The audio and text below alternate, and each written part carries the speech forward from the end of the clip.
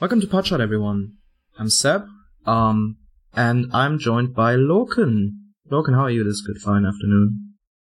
I'm good. I've spent a lot of time not thinking about Arsenal, which is also good. But I'm keen and ready to get back on the wagon. It's basically the only thing you could do after the last month or so. So I think the break has been therapeutic, to say the least. Before we get into the game, let's go with the Podshot question first. The lazy person that I am, I just took one of Alex's tweets a few weeks ago where he asked people to come up with Podshot questions for us. And considering AFCON's going on at the moment, Chuck Boiler had asked the question, the rest of the members need to convince you on why their AFCON 5-a-side team is the best. 1 goalkeeper, 2 defenders, and 2 attackers. It doesn't need to be the best team, they just need to convince you that it is the best. Now, neither Lorcan nor I have been caught up in AFCON action much, but there's multiple players that we can pick from here, considering AFCON has a great deal of talent in it. So, Lorcan, why would you just give us your off-the-cuff AFCON 5-a-side? Okay, so this is, I think off-the-cuff is the right way of putting it, because I've not heard this Podshot question before you said it, so I've just quickly schemed the groups. As I was saying to you before the pod, I'm embarrassingly out of touch with all things football at the minute, including AFCON. So I'm going to, I heard the stipulation with the whole 2 defenders, 2 attackers. I'm going to throw that out the window because that makes my job harder. Okay, I'm going to pick Unahi, Iheanacho, good tight space players, as well as Mahrez. Diamonde as the outright centre-back. Good in tight spaces, as well as physically imposing. As far as goalkeepers go, oh God. We'll go Onana, of course, Onana. Yeah, I mean, I think Onana's the obvious pick for a 5-a-side, considering he basically wants to be an outfielder playing in goal. Entertainment value. Yeah. I would go Onana as well. I'm slightly more biased towards the German, the Bundesliga AFCON players. I'd go Tapsoba as a central defender. Also very good in tight spaces. Really good player. I'd go Mahrez and Fares Shaibi, who plays for Frankfurt, obviously, as 2 central midfielders, and Omar Mamouche, the rising star of Egypt and the one saving them at the moment with Salah out, also a Frankfurt stalwart, as my centre forward. A really tricky attacking team, full of quality and full of chaos, which is basically what I want in a team. I'm going to give the win to you on this one. Thank you very much. Now we have that aside, let's just quickly get into a game summary before speaking about the game itself. It's been 3 weeks since Arsenal's last league game, 2 weeks since their last game of football in general, and over a month since our last win. Christ. Talk of poor finishing and subpar settled play had dominated online discourse, with general morale fairly low. Arsenal turned all that on its head, though, on Saturday with a 5-0 thrashing of Palace. Gabriel Magalhaes opened the scoring with 11th and 37th minute headers at the back post, continuing Arsenal's staggering set-piece dominance. Leandro Trossard added a third on the 59th minute. A transition started by Raya after a Palace corner, before substitute Martinelli scored 2 in quick succession right at the end of the game. One a mirror image of the other. Goals galore and 2 points off top. Are Arsenal back again? I think that's the opening question for the discussion in general. We scored 5 goals. We've been underperforming our expected goals massively over the last month or so. A lot of that, as we discussed, is probably down to, one, the general profligacy of our attackers, as well as some issues in settled play. Now we've scored 5 goals, so are those issues gone? And I think to sort of summarize this, has anything substantially changed from the last time we saw Arsenal? Yeah, I think it's definitely the place to start. It was a question advanced by Michael as well in the comments. Just to summarize, was the win a result of improved attacking dynamics, or did we just inevitably overperform our expected goals because we'd been variancing down, between quotation marks, recently? To which I'd say, I don't think there's anything inevitable about scoring goals. And sort of macro statistical takes like that will inevitably get up over back to the mean. In terms of causality, don't really account for obviously why we score goals. That's a bit of a fallacy, obviously. But I think Malice made the point before, in the longue durée, it's perhaps unsurprising that we've gone back. We started the season overperforming expected goals. We had a big period underperforming it, and we now seem to have corrected it a little bit. To answer the question a bit more specifically, I think there is a qualitative difference in terms of the types of chances that we've created, that's useful for context. In the West, we were talking about this in the chat, but in the West Ham game, for example, I think we had 30 shots, none which were particularly high XG, so it was a low XG per shot. 2 or 3 good right chances in there. Yeah, you're right, actually. There were. So 40% of the goals were set pieces. To get that out of the way, I think that's a consistent theme that we'll talk about later, and that kind of checks out with the other games this season. And I think it's fair to say the remaining 3 were transition situations, either sort of micro transition as a result of the game state, particularly for those Martinelli goals, or the Raya one that you referenced in the game summary. So I would say that there are, in settled play, our attacking dynamics there were some nuances there that aided our general threat, but the goals themselves kind of emerged out of those qualitative differences that I think are worth noting upon when we're talking about Arsenal's chance creation and quality of chances in general. I think the transition situations, our deep build-up worked really well. Kind of for the Martinelli goals, but those were more game state tacks. I think it's fair to say 95th, 96th minute, or 94th, 95th, if we're being honest. But yeah, in general, it kind of actually reminded me a bit of the Bournemouth game. From a deep build-up perspective, we had 1 or 2 more men, depending on the situation, and were therefore able to generate those transition situations.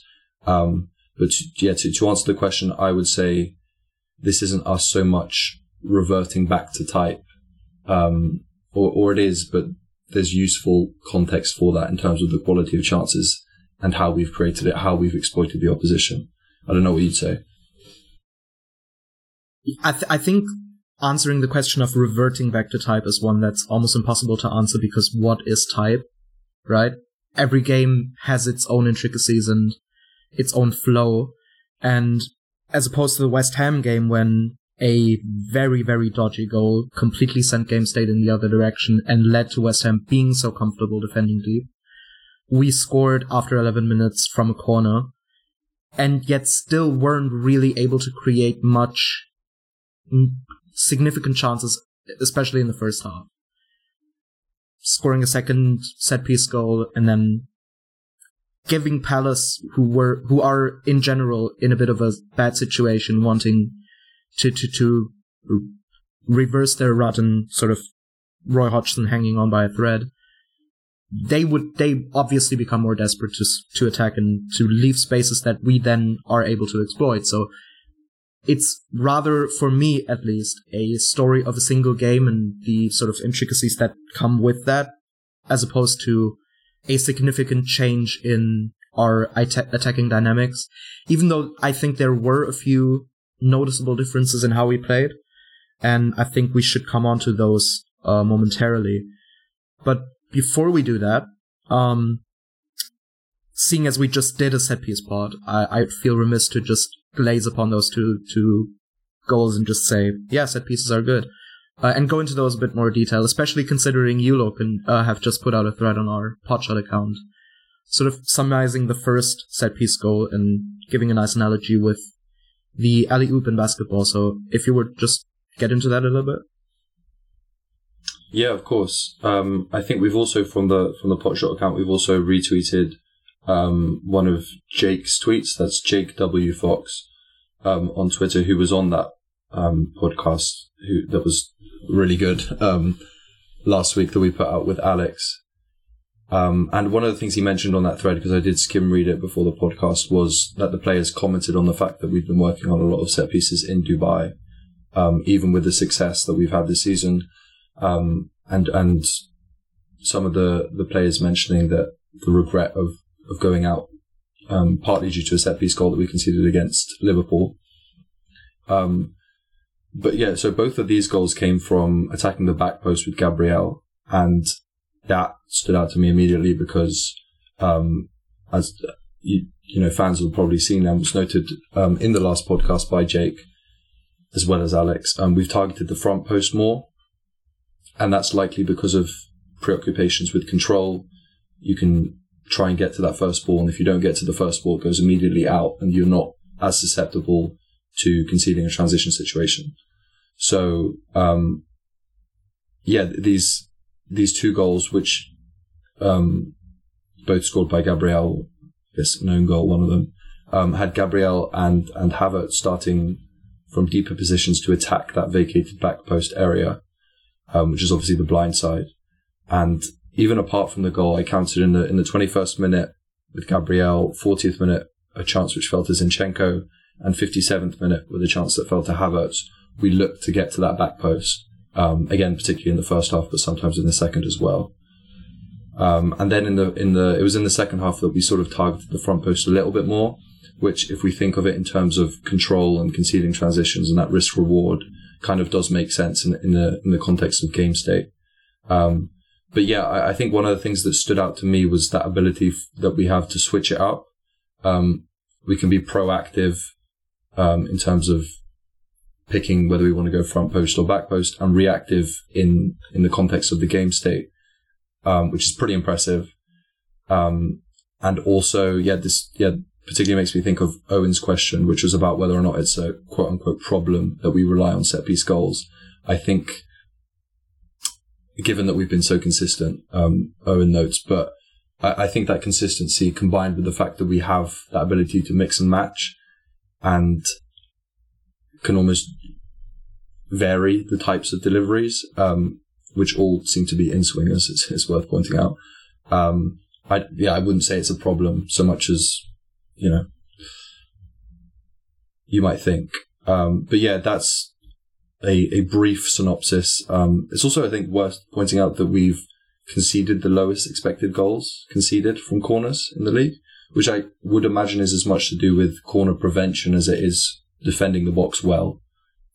Yeah, another stat is also that we conceded the least corners in the league as well, so I think that goes a long way in conceding the least expected goals from corners. Yeah. But yeah, it's we are pretty monstrous from set pieces at the minute, and it seems to me as a casual viewer who doesn't really know set pieces too well that it looks to be sustainable. Yeah, I think the set pieces in and of itself are sustainable, especially considering the sheer height we have in the team. If you consider Saliba, Gabriel, Kai Havertz, Declan Rice, all over 6'1", that's a mightily impressive set of players to attack and defend set pieces. I think the interesting thing with the question that Owen put in the chat, which was, is being reliant on set pieces for goals scoring really an issue? It's been sustainable over a long period now, and by creating opposition territory, we win more corners. I think that's a fair point to make, in that one of the things Saka mentioned from the excerpts I've seen on Jake's thread regarding set pieces was that by dominating territory as much and facing so many opposition low blocks, you are just going to create more corner situations for yourself. And so maximizing those is completely in line with maximizing your attacking potential.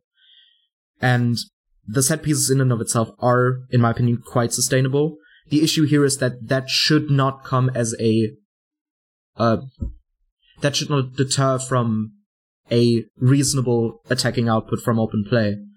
Because if we look back at the games we played before, if you are that reliant on set-piece goals, you sort of live and die by that, and you're gonna have situations like West Ham where you're facing a physically as imposing team that is going to shut up shop in open play and leave you to create chances from corner situations and crosses into the box. And if you don't have the attacking dynamics to solve those issues, you're just going to drop points. So as much as being a great set-piece team is a benefit, it can't be the sole primary focus of attacking play in the team. And sort of not solving the issues we have otherwise is going to cost points more often than not. So that's sort of where I stand on that. I think a good maybe example for that, for me that jumps to mind is the United game where Martinelli didn't have much success 1v1 versus Wan-Bissaka and didn't really have anyone on that side to help him. Wan-Bissaka particularly helpful at defending him. But Martinelli was responsible for generating like 6-7 corners because he got to the byline and was unable to get past Wan-Bissaka, and those corners, and then ultimately we won the game with a corner, which Declan Rice scored. So it's a funny example of, and I think in the set piece article by Jake, he talked about, or at least in the podcast, he talked about that willingness almost to dribble byline almost aimlessly, just because the threat of getting that corner, because if the defender puts a foot in. So there are those sort of nuances with regard to intent, because we know we're so dangerous from set pieces. The other one would be, I guess someone might say, having Kai Havertz in the team is almost a quid pro quo with being dangerous in the air from set pieces and at the back post and stuff. And the trade-off is not getting the same maybe value on the floor and possession in the small spaces, which is a larger question.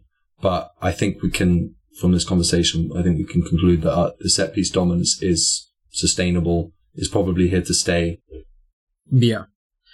I think that's ample chat about set pieces and things that before a week ago we weren't as attentive on, but that's the benefit of this exercise, that even now we're still learning new things about the game and about Arsenal in set piece situations, for example.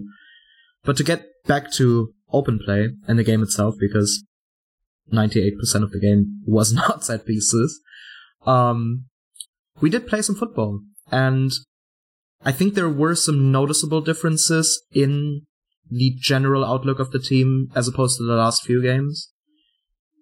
Something that particularly stood out was a even bigger disregard for fixity in attacking positions, a lot of player movement within sort of predefined positions for each player to move into, but a sort of lack of fixed players within those positions.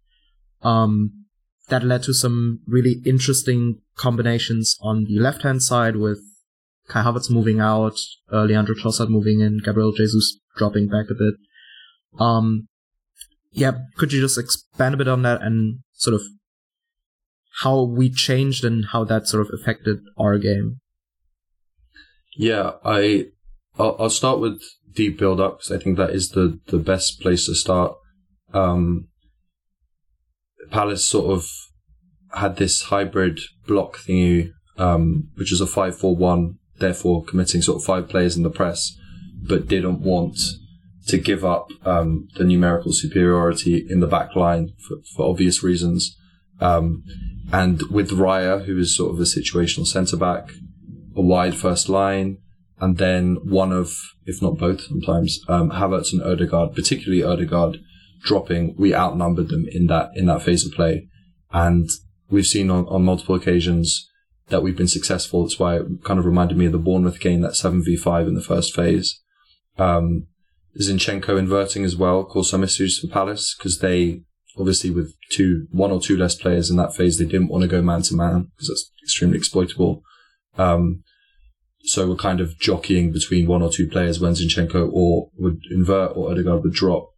And Ødegaard, as Ødegaard does, made use of those passing lanes that emerged from that sort of indecision from those Palace players. And I think he was really good at exploiting that.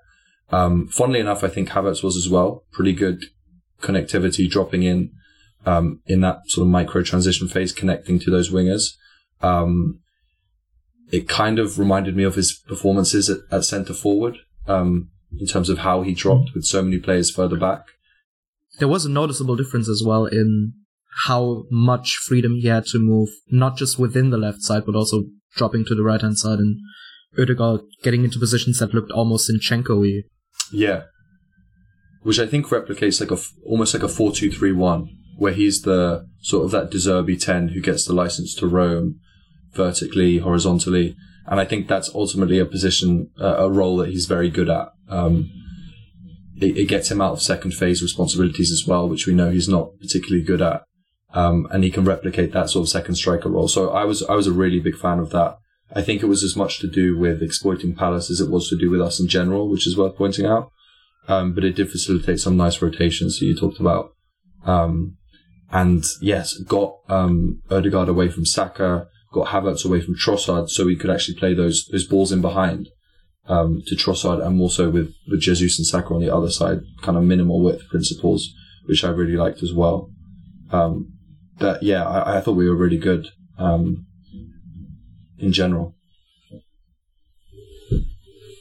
Yeah, I think a lot of that goes back to what we discussed a few weeks ago, in that the biggest aim here is to sort of maximize the players we have at our disposal, and you maximize Kai Havertz by getting him away from those second phase responsibilities, getting him higher up the pitch, giving him some license to roam and to connect with the wide players, connect with the centre forward, interchange, and offer up that sort of rotation piece to those other players to get them more involved, as well as Ødegaard, who you maximize, in my opinion at least, by getting him on the ball as much as possible in deeper areas to sort of conduct play from there and then move up the pitch.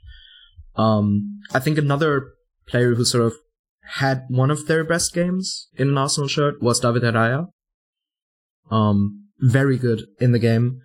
The throw-out that led to the Trossard goal is probably the thing that stood out most, but I think his on-ball contribution was noticeable even outside of that. Funny statistical quirk is that he had 71% pass completion, 20 out of 28. He usually floats about 40-50%, considering the amount of long balls he usually punts forward, which isn't a negative considering the main aim of that is to get second ball contests in. But I think he was really good also in just sweeping and averting danger before it leads to an opposition shot. He had that one pass in the first half that led to a shot that he saved. But overall, a pretty important contribution, and probably sort of a sign of why he is in the team, isn't it? I think his on-ball ability's always been highlighted, but he's never been used as that sort of short pass keeper at Brentford, just because they don't really play out the back. So that's something he's had to adapt to, just being a higher volume on the ball, acting as a centre-back. And for me, that's something he's really got to grips with in the past 4, 5, 6 games. I've been really sort of quietly impressed with the strides he's made, kind of expectable ones given his quality on the ball. But it's nevertheless an adaptation that he's had to make.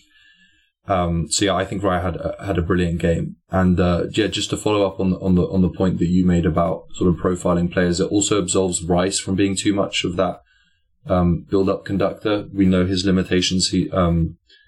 How he's not sort of the single pivot that Rodri is in receiving inside of the block, and sort of switching up first receivers between Rice and Zinchenko, Ødegaard, does make him look better, I think. Lessens his responsibilities in that phase of play, which I think is a good way of managing the team. Yeah, I agree. I think what stands out with Rice is how effective his passing is once he faces forward, and sort of gets on the ball from there. But absolving him from those back-to-goal situations as much as possible by also not sort of sacrificing the stability of the structure itself is something that works quite well with David Raya. And while we're on the topic of sort of maximizing players, I just wanted to quickly touch on Leandro Trossard, who started here. I think a generally good performance from him, also benefited by the fact that we didn't keep our wingers as wide as we normally do, and he had more license to get inside and rotate with Havertz and with Jesus. But I think what gets lost in Trossard discussion a bit, in my opinion, is part of the reason a lot of us don't see him as an exterior player and more of an interior player isn't just his sort of ineffectivity in 1v1s out wide and that sort of lack of burst, but also just that positioning ridding him of getting into shooting positions more. And that goal he scored is probably a good example of him being one of our best finishers in the team. Definitely, yeah. I think I'm, in a vacuum, out wide is not where I want to see Trossard, but I think it does work in particular situations. And for example, I didn't have a problem with him coming on for Martinelli in that Liverpool game, and one of the reasons I didn't was because he sort of was that to-feet outlet who could control sort of the pace of play when we tried to hoof it out. And it's where he functions as a quasi-interior from out wide, and I think that's because of who he's got next to him, who is Havertz. We're much more able to stagger the positions of Havertz and Trossard when they play together. And we'll come on to Smith Rowe later, but I think as much as individual performances are being analysed at the minute and who's right for which role, for me, in the absence of the pure starter there, it's more to do with who you're pairing them with. And I think it was quite telling that Martinelli Trossard came off at the same time that Havertz came off, such that we didn't see Havertz and Martinelli play together. So for me, Trossard is fine out wide with Havertz as that interior, because you have the balance of the small spaces to feet runner, in Havertz being the runner, and then the other way around with Smith Rowe or maybe even Trossard interior, and then Martinelli out wide.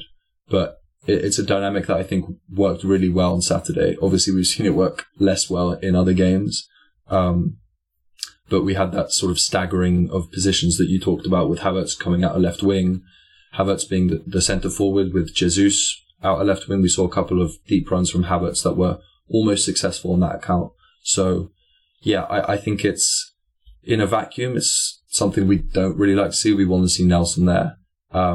But it does work in particular situations, definitely. Yeah. While we're on sort of individual discussions, just a general question of what did you make of Jesus this game? I thought he was good. Particularly good in the first half, because we tried the deep build-up stuff. Sometimes didn't work out, so we had to go long, and he was that kind of pest outlet.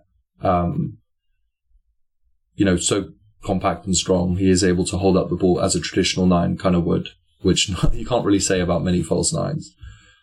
So I thought he was good. A bit sloppy, maybe. I know I was watching with the commentary on, and they talked about him being offside quite a bit, so timings of runs, fair enough.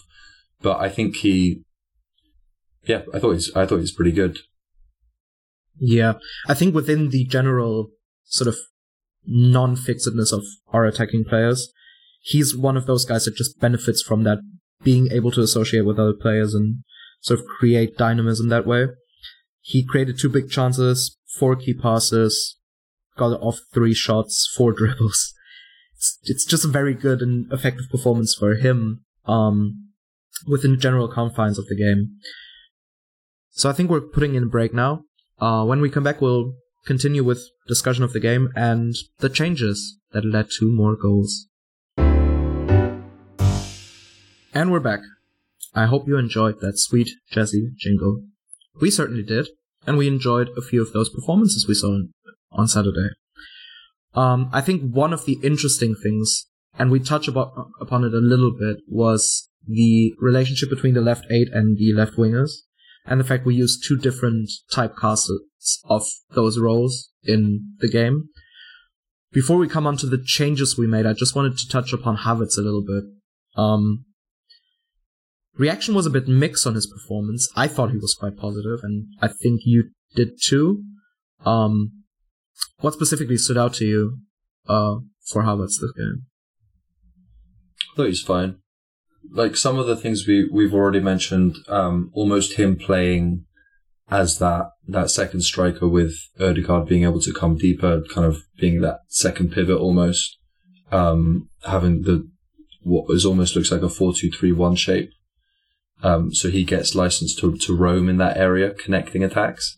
I think he's much better able to do that from the 10, so to speak, compared to the 8. But yeah, I thought his connected play was extremely basic because of that. And that's just how we like it when watching Havertz. Whenever he has to take too many touches, set his feet, I think he can be guilty of slowing down attacks.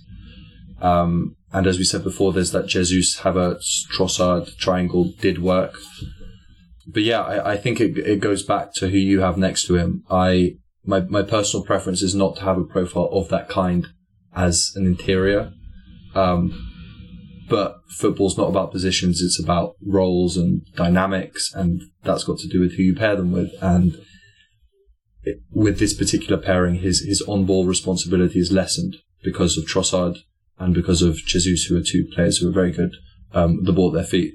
So in that vein, I think Havertz played fine. On another day, maybe he gets on the end of one of those corners, which we're obviously targeting both him and Gabriel, particularly in the first half, those runs from deep. In which case you say, yeah, he, scored a goal, played well. But yeah, I thought his basic performance did everything he would have been asked to do. Had the usual thing in defence, which we're obviously not mentioning too much because they didn't trouble us, but he's that lane blocking option. His defensive utility is probably overlooked when talking about left 8 conversations within the squad. But yeah, I thought he was fine. There's also something interesting with him in that he's able to lose the ball a bit because his legs just immediately win it back and sort of don't let the opposition player get out of his sort of zone before him being able to put in a challenge. And he also has this really nice, when he's at the center of the box, swinging it out to the left-hand side, to the right-hand side, getting Saka into one-on-one situations. Just a nice pass he's able to pull off. But yeah, I think it's safe to say that the conditions he's been put in are better for him, and getting him out of second phase responsibility, on-ball responsibility in deeper areas, apart from carrying, which he's quite good at, is just beneficial to our play. And that's interesting considering we brought him off and brought on Martinelli and Emil Smith-Rowe. Not really a surprise that Martinelli came on the pitch. More of a surprise that Emil Smith-Rowe got over 20 minutes of football for Arsenal Football Club in 2024. And I think did very, very well. I think we've seen a sharpness to him in that game that we've been sort of lacking for quite a while. Yeah, I think he looked quite sharp against West Ham when he came on. Obviously, we were already 2-0 down at that point. Just a quick reference to Winterburn Wanderer's question, who talks about bench utilisation, whether we've worked out a blueprint for bench utilisation. I touched on it before, but I thought it was hopefully quite telling, but definitely effective how we brought on Smith-Rowe at the same time as Martinelli. So the fact that those subs happened at the same time was, I think, relevant in how effective Smith-Rowe looked. He gives you that better utility on the ball. We talked about how this game is particularly transition/micro transition heavy, and I think particularly even at the end of the game with game state and stuff, Smith-Rowe gives you that ability to receive on the half turn and attack the last line, which we don't really have within the squad amongst midfielders in that position. we have Vieira's the next best at it in sort of driving forward when he receives it on the half turn, but Smith Rowe keeps it in that sort of close radius. And I thought he looked particularly good at spreading play from central areas. I'm, again, in a vacuum, I'm not terribly fussed with Smith Rowe as a left 8 option. I don't think it's his best position, as it were. I think it's just okay. But as a game state sub, it's one that does make sense. It gets him in central areas, and paired with the right winger, I think it can be effective to use in particular scenarios. I don't think it answers the left central midfielder question. And I'm just going to say I think Arteta will still sort of, if we don't get that second central midfielder next to Rice, I think he will prefer Havertz is there just because of his sort of defensive utility as well as potential ability to exploit marginal gains in the air and stuff. But I think it's a great game state sub, and I think he does warrant starts. I would say in maybe like the FA Cup, we've just gone out of that. But yeah, a very positive influence. I don't know if you remarked on anything in particular about his performance. I think one of the things that stood out to me, as opposed to the West Ham game, which you mentioned, is since the injuries, he seemed a bit risk averse and sort of more focused on retention, more focused on getting play ticking over again and not going into those driving runs, driving at the fences and sort of those pass and move situations he's just known for. And once he came off the bench against Palace, he had 3 or 4 situations where he just immediately got on the ball, gave it to another person, ran into the box, and created danger there. Could have probably had a shot that probably could have went on goal. There was just more attacking impetus in his game generally, as opposed to what we've seen before. And I think the reporting that he sort of refocused himself and sort of really pushed himself and pushed the team in Dubai is a positive indicator for him. We had the rumors about a potential move to West Ham. I think it'd be wise to keep him around and sort of build him up as another option, either to start games in certain game states or just get him off the bench and affect games that way. The flip side of that, before we come on to the other part of the substitution, you mentioned the left 8 as still a general thing and something that hasn't quite been solved. I suppose the only question I have within that is, considering we've seen this sort of double pivot at points, situational double pivot in Palace with Martin Odegaard, but as well against Liverpool where Jorginho took on that role, do you think the predestined player we probably sign at some point in the future is someone who sort of fills that Jorginho qualities as a sort of second pivot next to Rice, or someone that is just an out-and-out interior, as it were? Yeah, the former. I think the Jorginho performance against Liverpool in the FA Cup kind of spelled what that role will be about. We've kind of seen Rice do it next to Partey, which I think Arteta's kind of banking on in the second half of the season, that Partey gets fit and Rice is that stopgap central midfield option. But yeah, it makes sense when you look at sort of the names we've been linked with as well in the past, going way back, but Bruno Guimaraes, Douglas Luiz, Zubimendi, exactly. Those sort of second pivot guys, who can fill in, neither sort of a single pivot or an 8, but more of that double 6, which I think, kind of goes into the trend of midfields becoming a bit more hybrid-y.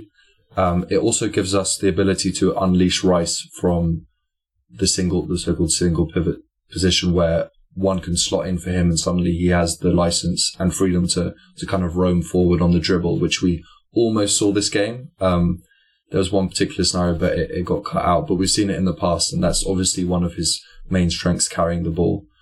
So on that front, I think it's more of a second six that we're looking to pair with Rice, which is ultimately a dynamic which I think we will see